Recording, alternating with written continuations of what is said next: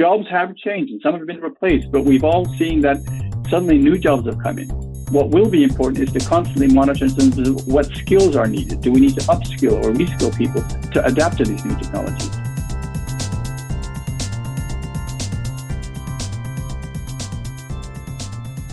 Hello, everybody. We're here together today with my colleague Dinant Tinholtz, Vice President at Capgemini Consulting, to discuss unleashing the potential of artificial intelligence in the public sector, because we're hearing a huge amount about the benefits of artificial intelligence in the private sector, how it can help target marketing activities and such. But the public sector isn't a topic that has been developed this far. So my name is Wendy Carrara, Principal Consultant, Capgemini Consulting, working on data-related topics for the past years. Dinant, do you want to introduce yourself very briefly? Yes. Hi, everyone. My name is Dinant Tinholtz. And as Wendy mentioned, I'm focused on digital transformation topics for the public sector, and mostly do so for the European Union, but also other governments and international organizations across the world. And as you rightly say, there's been a lot of attention for artificial intelligence over the past year or so. And the answer is, why is this taking place now, as artificial intelligence has been developing since the 1950s? And I think that's because of two key reasons. One is there's been a lot of development in hardware and software, allowing it technically to realize the benefits at the moment. And secondly, there's an increasing amount of data that's available now, whether it's from data that businesses and governments collect directly or from IoT sensors and such. And data, of course, is one of the key ingredients for machines to actually learn from. And so the combination of these factors, I think, allows for the benefits now to truly come to light, and for businesses and governments to work on getting value from them.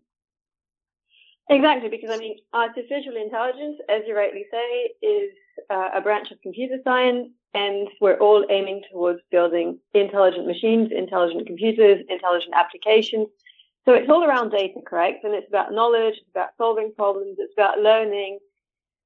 And here we're actually seeing three types of AIs emerge. Maybe you would like to tell us a bit more about what you call reactive automators, adaptive assistants, and autonomous imaginators, as those are the three main clusters for AI that we're seeing emerge today.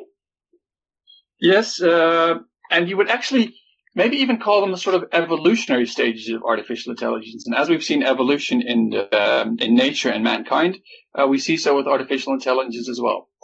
The first grouping is sort of the reactive side of things, where machines monitor, analyze, and act on the data they get, and propose decisions for that.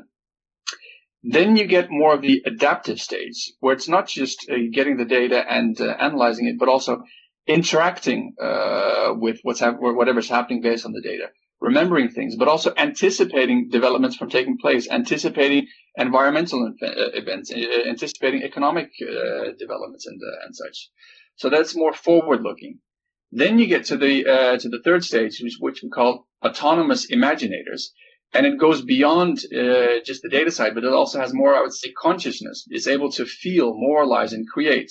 You even see developments now where artificial intelligence are creating art and creating books and creating music and such.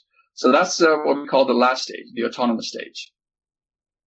Yes, I recall seeing a trailer for a movie designed entirely by an artificial intelligence. So it's an evolution, and those are functional, I'd say, from acting, analyzing, interacting, monitoring, remembering, anticipating, but also creating, that are part of the potential of artificial intelligence. And we're seeing more and more literature around the benefits for the private sector, but here in the public sector, artificial intelligence also goes way back, because machine learning is also something that the public sector has been working on for quite some time as well. But perhaps, why isn't it so prominent in the public sector, or why is the public sector perhaps shying away from this domain?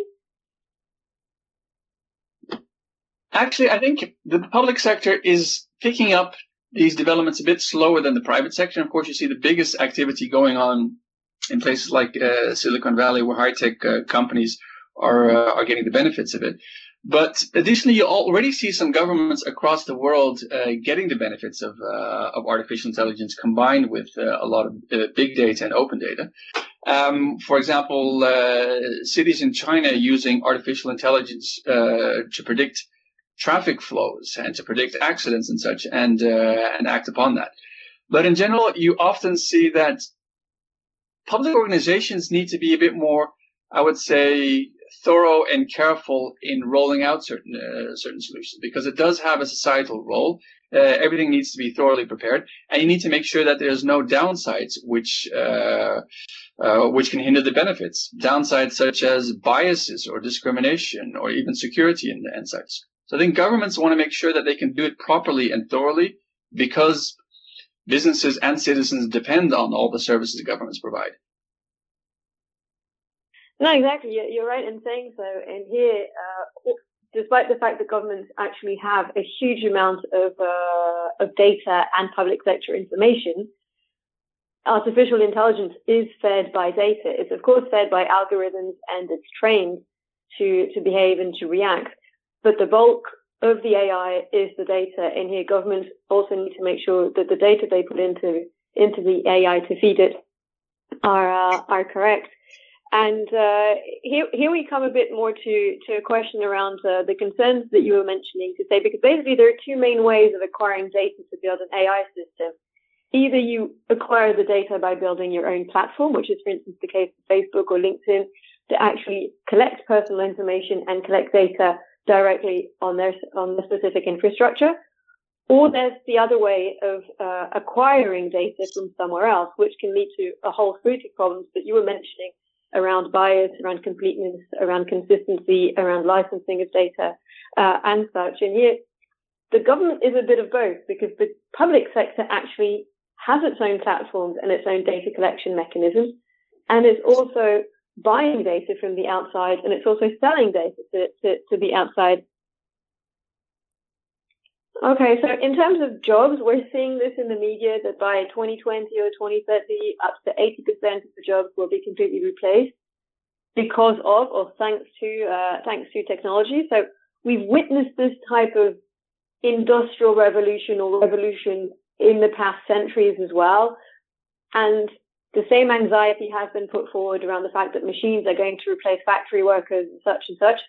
But many economists or historians are actually disagreeing with that. But what's your view, Dinant, about this today?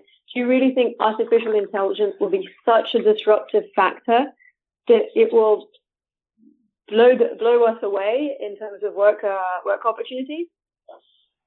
Well, there's different views on this, and you even see, I would say, some sci-fi writers talking about how artificial intelligence is going to replace everything, and suddenly we don't need to have jobs at all, and we can all just spend our time with leisure activities. I think that's going too far. It definitely will replace certain jobs. You already see it where it's replacing administrative workers, but even where it's replacing highly qualified workers, such as doctors and such. But it doesn't mean those roles will go away. It just means that the nature of the jobs change. You see now doctors using artificial intelligence to predict cancer in certain cases. The doctors don't go away. They just become involved in more analytical work and highly value-added work and such. Also, what you see now is people today are fulfilling jobs that didn't exist 20 years ago. And we had the Industrial Revolution. We had the introduction of computers and such. Jobs have changed, and some have been replaced, but we've all seen that suddenly new jobs have come in. What will be important is to constantly monitor in terms of what skills are needed. Do we need to upskill or reskill people to adapt to these new technologies? But I definitely don't see it as a doomsday prophecy where it'll have a negative job employment effect for the whole of society.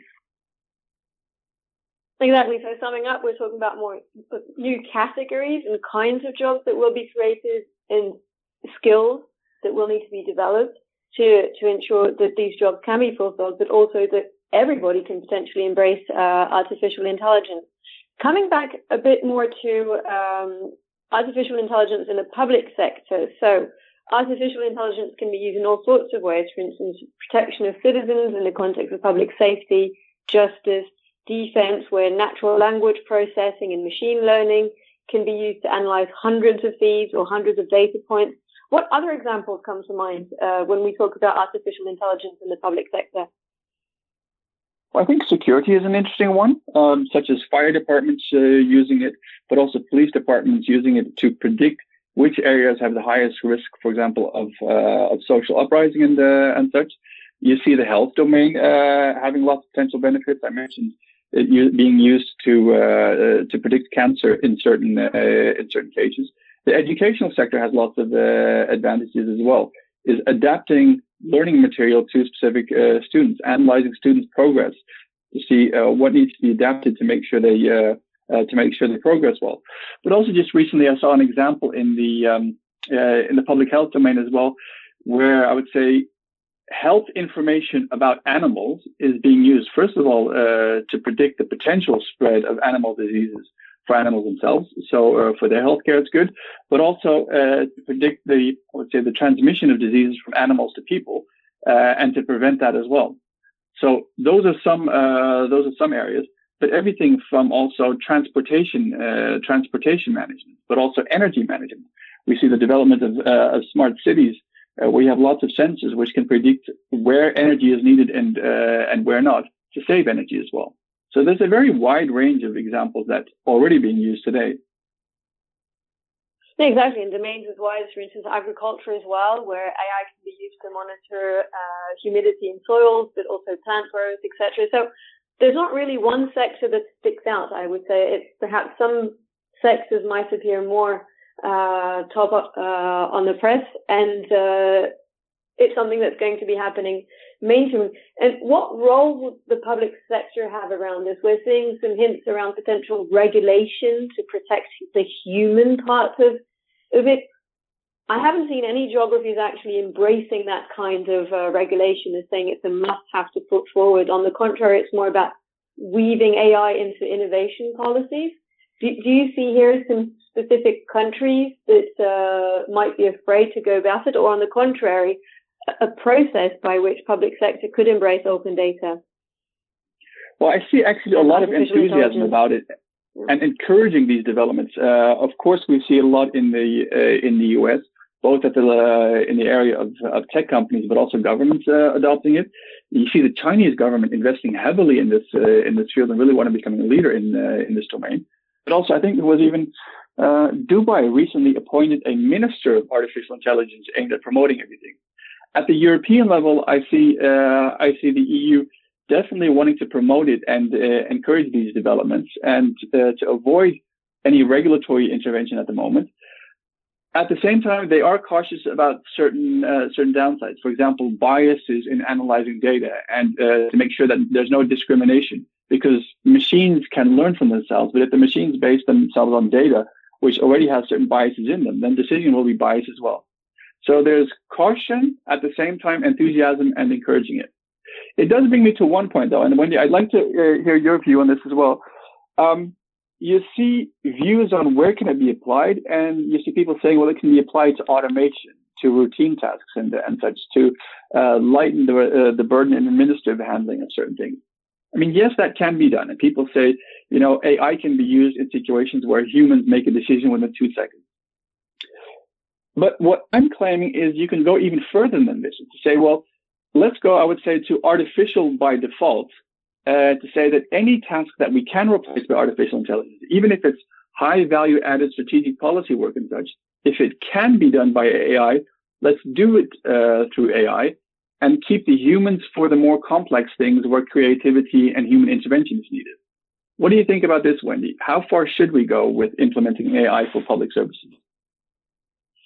I think that's a very interesting take, to say we've had the digital by default, and now we could have the artificial intelligence by default. And of course, this would require some pilot phases to have a bit like a shadow cabinet run by AI to be able to understand the checks and balances that would be put in place.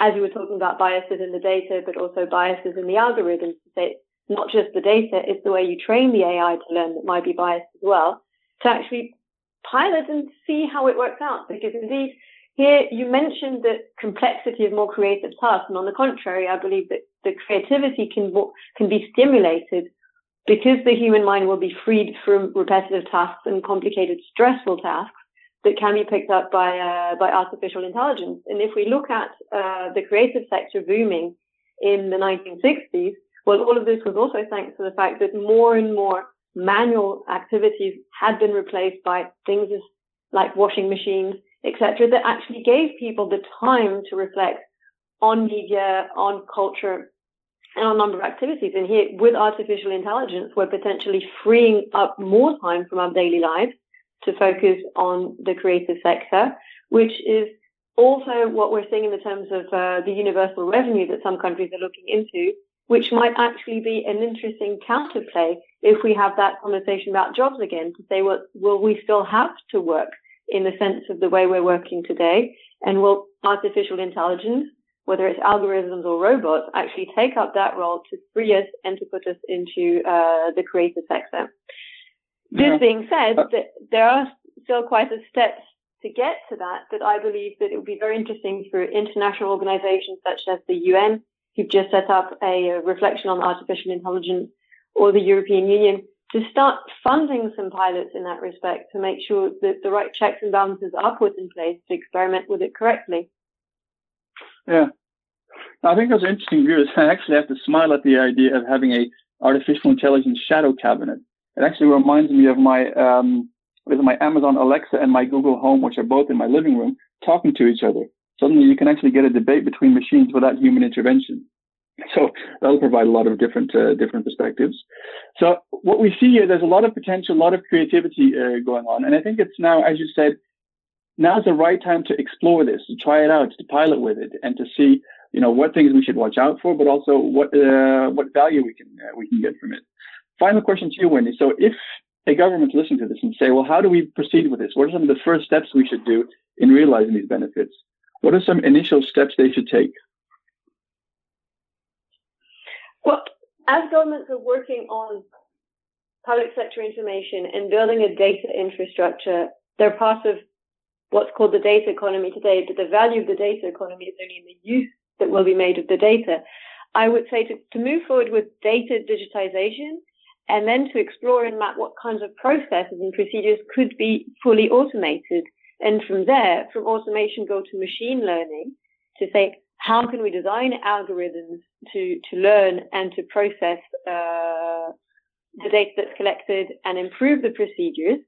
And from there, actually use AI as algorithms to potentially inspire decision-making or even autonomous decisions in the fact of, for instance, allocating pensions or allocating places at school or releasing funding to specific levels of government. So there are quite a few things that could be done, but it, of course, starts off with a mapping of what data is made available and what checks and balances can be put in place, because the success of artificial intelligence, I would say, whether it's in the public or in the private sector, depends on addressing security concerns, privacy concerns, as well as objectivity.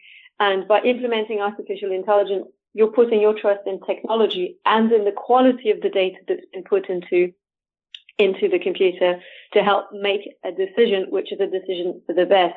That's why I was talking about pilots, to ensure that checks and balances are put in to correct potential biases and to make sure that we're not leading and making decisions for the wrong reason. Yeah, no, I think those are good points. So for anyone who wants to know more about this, what's good to know is Capgemini recently did a big study of nearly 1,000 organizations implementing AI, highlighting the growth opportunities of AI and basically explaining how you can get the benefits and how we should not fear for the downside, but just to be conscious of those and truly take the next steps to realize the benefits. In addition to that, a specific point of view was published on realizing artificial intelligence for the public sector, and some examples of that, and also how you should implement this. So for anyone who's more interested in this, please look either Wendy Carrara or myself, Dinan Tinnold, up online at Twitter or LinkedIn, or visit capgemini.com to find those papers that I was mentioning, and feel free to reach out to us if you have any further questions or comments. Thanks a lot for your time. Okay, thank you very much, Dinan. And please follow either Dinan Tinnold at Tinholt or W. Carrara, so myself, on Twitter. And stay tuned for further information about artificial intelligence. Thank you very much. Bye-bye.